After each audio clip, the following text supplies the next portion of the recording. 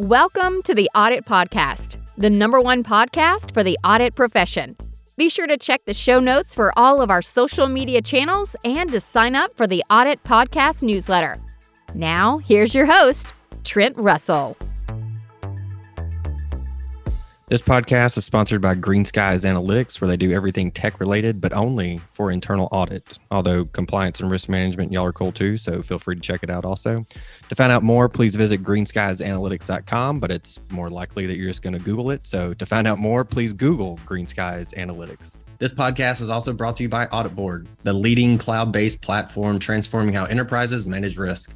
Audit Board's integrated suite of easy-to-use audit, risk, and compliance solutions streamlines internal audit, SOX compliance, risk management, and security compliance.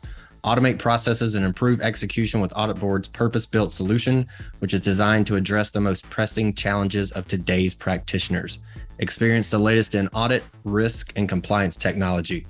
Visit auditboard.com to schedule your product walkthrough to see Audit Board's award-winning platform in action today. Today, we have Shelby Vignes on the show. Shelby's the internal controls supervisor at Arbonne.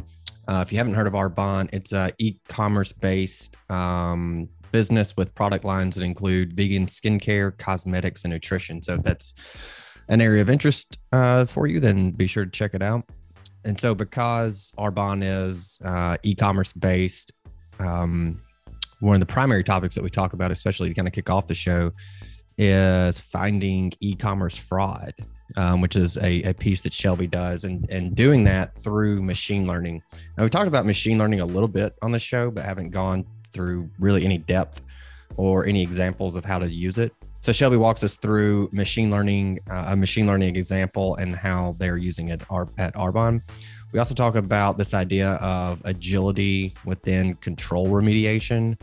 And so instead of just doing the, hey, auditee, this is, the control that needs to go in place. They go, yeah, we'll put it in place. And you go, great, we'll see you in 3 months and test it out. And then something going wrong or it not living up to the expectations it was supposed to, or it just becoming way too cumbersome when maybe another solution could have been the fix. Shelby takes a lot of pride in working with the business to get kind of the best fit control so that it's not a huge burden, but also mitigates the risk. So we go in depth on that topic, and then also talk about just root cause analysis and kind of Shelby's approach to that. So Shelby is always looking to expand her audit network. So we've included a link to her LinkedIn profile in the show notes. So please reach out to Shelby and get to know her. She was fantastic to have on the show. I'm sure you can feel the energy and her enthusiasm for audit. So definitely someone worth reaching out to connect with. All right, here we go. So you're using a machine learning tool to predict fraud on the e-commerce side, and just we haven't had that as a topic yet, so I thought that'd be very interesting. So let me walk through a high-level overview of what it does. So first started with my team analyzing the data and developing rules that mirror fraud patterns. Mm-hmm. So, a few things about machine learning in general. So we pass a lot of fields to this automated solution, and it ranks and scores every transaction based on risk. So it takes all of the pieces of the data. So credit card, the BIN, the transaction type, what type of customer, the sponsor, their name, all types of location of the device, location of where the shipping and billing activity is. And it basically categorizes it based on risk, and it develops two different types of scores. One is an omni, so like a whole bunch of data points that make up a risk score. And then another one is a very limited data point, so a rolling 14-day period. So, it's called persona. So the persona of that activity versus the omni all activity against that billing information. And so it scores it based on risk, and you use those values to write your rules. So if the persona or the identified risk for this transaction is below what would be expected of our customers, we add additional criteria to that rule that tells the machine how to make an informed decision.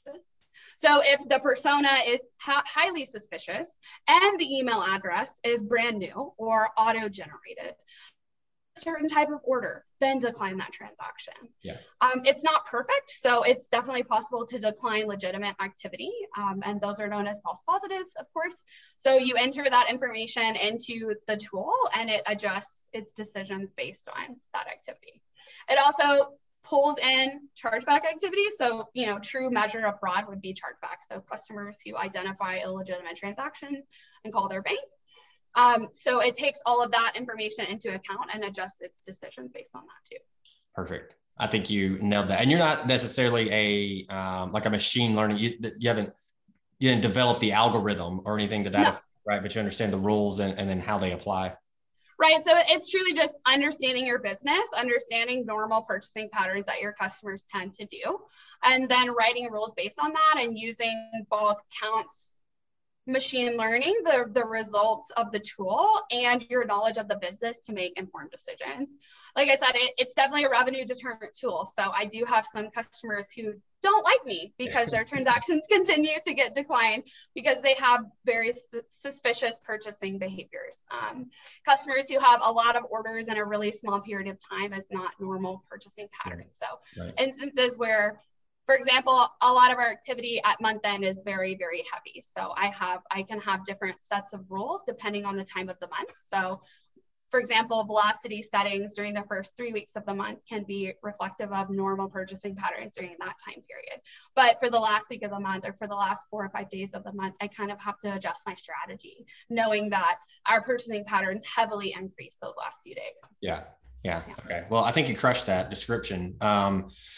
We've built the same or similar on for P cards. And so we'll take their policy. Oh my gosh, so fun. Gosh, I love a P card. We'll take the company's policies, which basically are a good starting point for the rules. So if you're building this yourself, you can go to the policies, at least for internal. You're talking more on the external side, your customers doing something fraudulent. And so this would be more internal, like employees doing something fraudulent on a P card.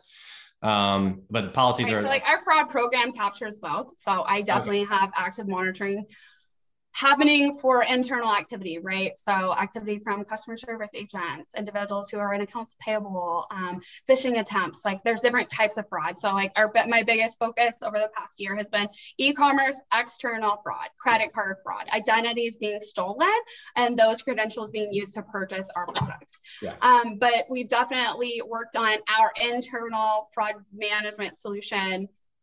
It's not automated, but definitely working on different types of dashboards that can give us that oversight that otherwise, your analytics would do for a P card review. And we took a similar approach. So you just line up rules, or I call them tests or controls, and you test 30 of them and you risk rank them, stack them all up, give them a score. And there's a few more statistical pieces that go into it to get the ultimate score.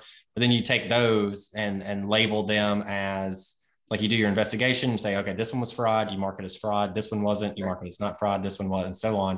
And then over time, that's where you can apply the machine learning model to say, hey, based on historical frauds that we've had, tell me which one in this new set, this new month's worth of P card activity, tell me which ones you think, machine learning algorithm, tell me which ones you think are fraud. And then you start to get it at a higher rate as far as nailing it down. So what would be an example of that? So if I have a P card policy that says you're not allowed to bank food purchases that exceed $100. And so you would have all of those transactions that hit that P card and say, please tell me every single time that the merchant is a food or, a restaurant, and every time that value exceeds $100, and then error out or give me the results of how often this is happening against that P card, or how often this is happening dependent on apartment. Basically, is that what you're saying? Yeah. And so what we did that when we would say, we'd work with the business and say, how big of a risk is that type of transaction on a scale of 1 to 10? And they, it's kind of a big deal. It's a 7. So we'll say, okay, every time we see that happen, that rule hit, we score that transaction a 7, and then we're going to run that same transaction through another 29 tests and do the same thing, so that on the other end, when it's all done, you have a score of 75 or whatever, 76, whatever, for that one transaction. And then again, there's 2 other scoring pieces that go into the calculation, but you do those 2 other pieces and you get this final score for that one transaction, and you can pinpoint it that way. And then after you get the results of all that, you have all this other data that you can work with, so you can aggregate it by employee. So you can be like, okay, what employee has the overall highest risk score relative to their transactions, and you can kind of just like hammer down on that one employee, and that's the employee piece. Does that necessitate fraud or lack of compliance? So like, you dance along the line of, okay, they continue to like my example, purchase food or meals that exceed $100.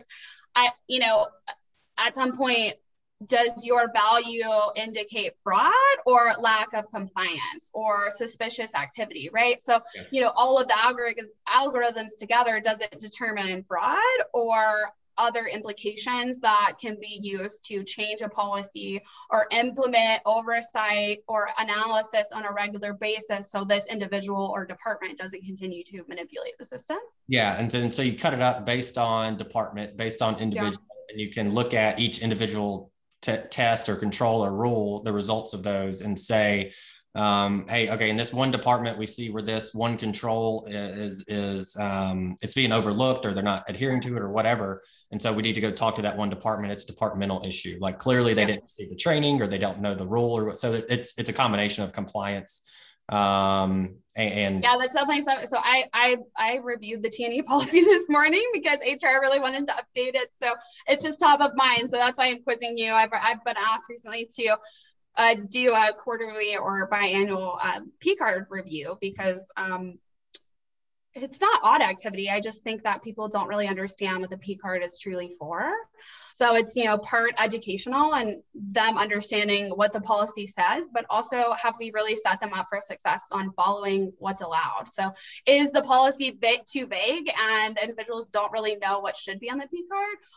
Does the policy need to be really, really specific or divided by a department that gives them clarity on what's authorized and what's not authorized? Like creative spend on a P card and I don't even know, procurement or IT spend on a P card are totally different things, right? So IT is testing transactions. They have to use a credit card. So they use that credit card to help mitigate some of the e-commerce bugs and things like that, or website bugs. But, creative spend is rental equipment or buying access to photos. So I think, just like from my perspective and what I concluded from my review is I don't think it's specific enough. So people can get caught in lack of compliance of a P card policy, but do we really set them up for success in following it if we have some vague verbiage or stuff like that? Yeah, and the other side of that is if it's too specific and it's too granular, it's too large. It's like, hey, you expect me to know all these rules, right? Or they can't conduct business like in an agile manner. They can't be adaptable. They can't make those purchases because as much as I love accounts payable, I prefer most of that spend go through there because we have match process and there's a lot more enhanced controls over that compared to P cards. The business units have to be able to make those independent decisions or ad hoc purchases that aren't necessarily required to go through accounts payable, but should definitely deserve some oversight and review of what's going on. So I'm working to develop a better policy that kind of streamlines clarity on what's allowed on a P card and what's not. And then you dance with, well, should it be paid for up front or can it be put on the P card? And so you have that lack of clarity for employees who they're not really sure if they're supposed to pay for it out of pocket and request reimbursement for it later, or if it can just be thrown on a P card. So, I don't know, just top of mind today. So hitting really home. Hey everyone, thank you for continuing to listen to the show. We want to say thank you again to our sponsors over at Audit Board, the leading cloud-based platform transforming how enterprises manage risk. Audit Board's integrated suite of easy-to-use audit, risk, and compliance solutions streamlines internal audit, SOX compliance, risk management, and security compliance. Automate processes and improve execution with Audit Board's purpose-built solution, which is designed to address the most pressing challenges of today's practitioners. Experience the latest in audit, risk, and compliance technology. Visit auditboard.com to schedule your product walkthrough to see Audit Board's award-winning platform in action today. I know I wanted to talk about this concept that we talked about, the agility of control remediation. So I just wanted to throw that topic out there and then let you run with it because I thought it was an interesting way to describe it.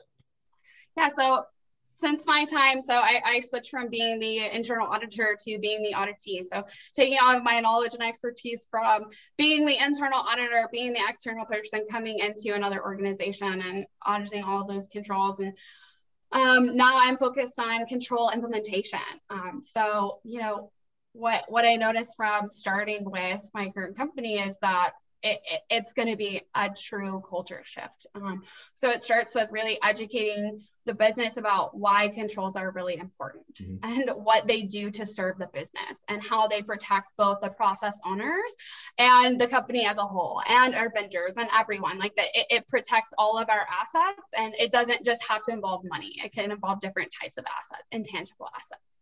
And employees are assets. So I want them to understand that implications behind controls are not because I'm the company cop and I want you to follow all the rules, but rather I want you to be protected and I want you to follow the process because it protects you and our client.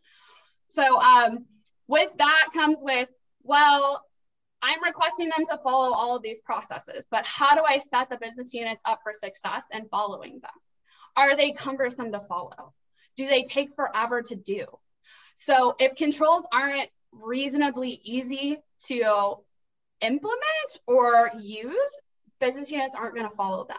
So how do I adjust what I know the results of the audit are going to be and implement controls that set the business units up for success in an agile, adaptable manner? So we can't always have planned spend. So how can I implement certain controls that endorse following the rules, endorse having controls in place, but allow the business units to make informed decisions in a really agile, quick, adaptable manner where they aren't held up because the controls exist, but rather they are set up for success and our risk is mitigated because they follow the controls. And so that's been the biggest challenge for me. And you also talked about like working with the business throughout the remediation process instead of here's the report. I know we both agreed this is, you know, what the remediated control is going to look like.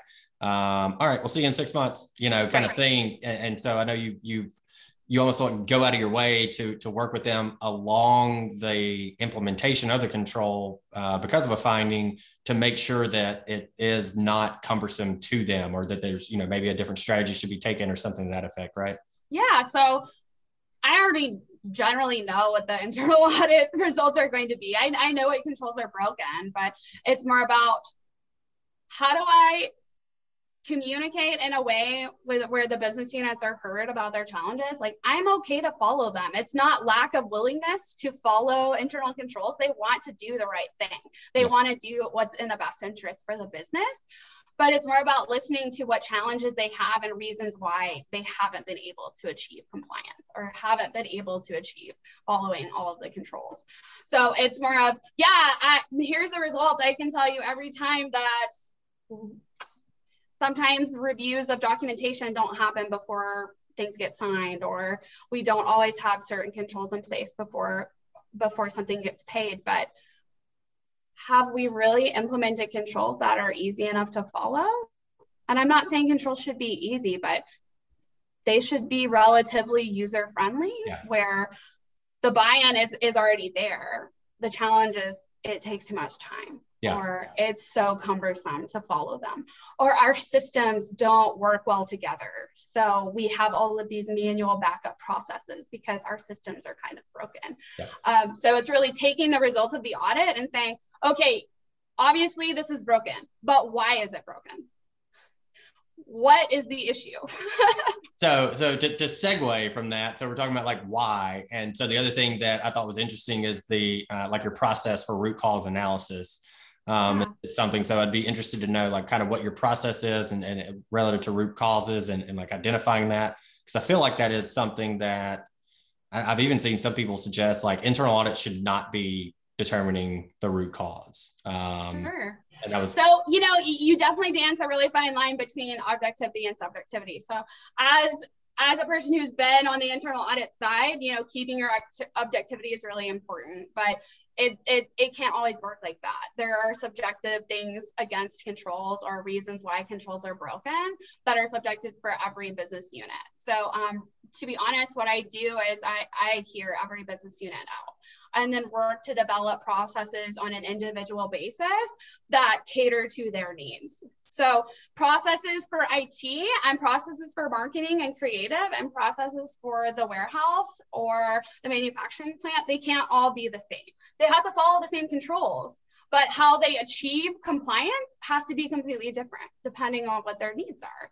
So hearing them out saying, hey, I found out this issue, you know, you're having challenges, follow this. Why aren't you doing it? Mm-hmm. And how can we set you up for success or develop a process on an individualistic basis that achieves compliance in the long run? Things aren't perfect. So it takes time. It takes like a mental shift to have that willingness to comply with controls. So for me, it's more about how do I hear out each different need? Because again, the controls are the same, but the needs aren't the same. Yeah, that's interesting. So how do we take the results of the remediation plan and implement that on an individualistic basis, but technically they all have the same controls? Yeah, I don't think I've ever heard it put like that before. Usually it's like, let's have the centralized policy that covers everything and then we're good.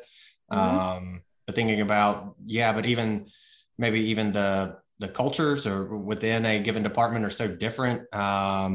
Or their spend is different. So if I'm working on implementing an invoice review practice, so every time you get an invoice, you don't just blindly send it to accounts payable and ask them to pay it, right? There has to be some sort of control in place that compares a contract or the quote or whatever we obligated with that vendor to spend. And so let's take freight, for example, reviewing freight invoices versus reviewing a photographer invoice or reviewing services from IT. All of those require different review processes. So working with each unit and saying, okay, IT, you have generally these types of expenses. What can we implement together that achieves compliance and comfort that what we're paying is what we agreed to pay and they're not manipulating the system. Vendors aren't overcharging us. Making sure that that step is taking place, but it's not the same for every unit, right? Yeah. So like photography, for example, and a creative, that's by hour, that's not by usage. What if it's rental equipment? Like every process has to be just a little bit different. And so we can't just have a blanket policy like you must follow this. How do we get them to follow it? How do we encourage them to follow it? Yeah, that's good. Like I said, I hadn't heard that before, so I appreciate that answer. So I have a list of controls that are given from my parent company, and they say these are our highest priority.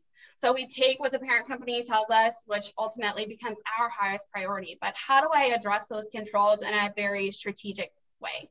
So I'm trying to conduct a high-level risk assessment on the key controls. They're called key controls. So controls from my parent company that they say, without a doubt, these have to be implemented. And so I take that information and I go, okay, this is like 150 controls.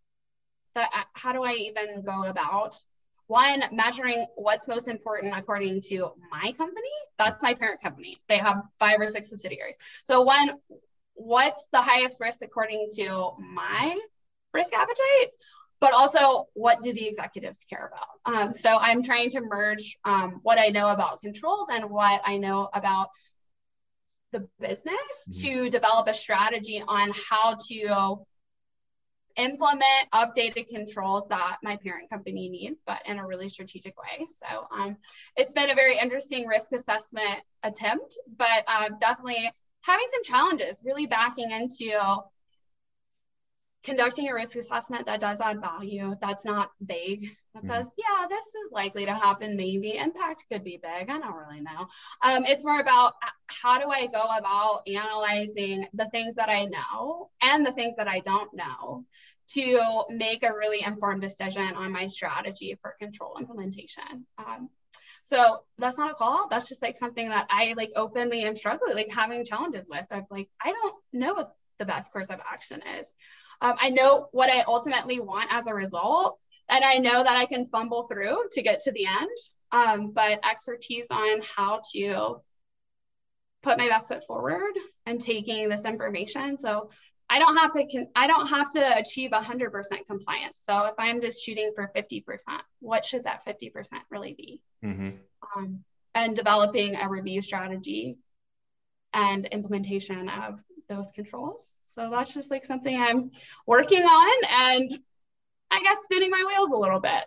Okay. Actively, I'm really, really passionate about internal audit, internal controls, risk management.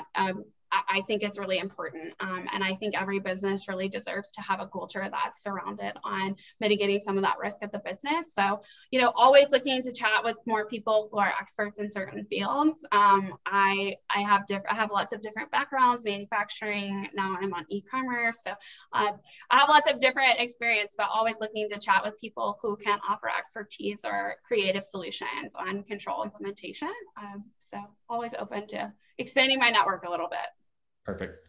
Yeah, and we'll put a link to your LinkedIn. So listeners of the show, please feel free to reach out to Shelby. I know, in talking to Shelby, she's mentioned that also, and growing her audit network and developing relationships with other people, especially so we can bounce ideas off of each other. I know there's a lot of good online platforms also that are kind of out that we can utilize.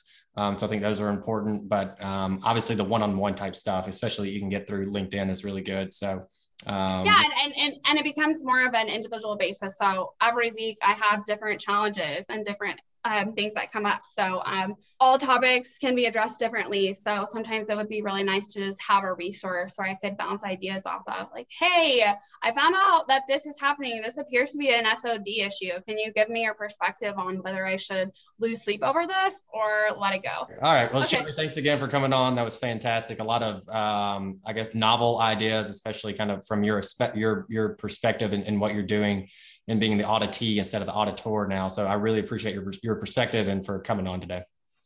Thanks. This is such an honor. Always happy to share my perspective. I'm very passionate about what you're doing, and I'm really glad that you've taken the time out and dedicated some of your time to the audit. Thank you. Audit podcast. It's been a very great resource for me. Awesome. Hey, everyone. Thank you very much for listening to this episode of the Audit Podcast. Whatever platform you're listening on right now, I'm sure there's a subscribe button somewhere, so please hit the subscribe button there. If you're listening through iTunes or Spotify, feel free to go give us that 5-star rating. It only took me about 16 seconds to give myself a 5-star review, and it really helps to get future guests to come on the show, so we'd really appreciate that. Lastly, be sure to check out the show notes and follow us on all our social media channels on Instagram, on LinkedIn, and on TikTok. Also, if interested, please sign up for our weekly newsletter from the Audit Podcast. Thank you all. Have a great one.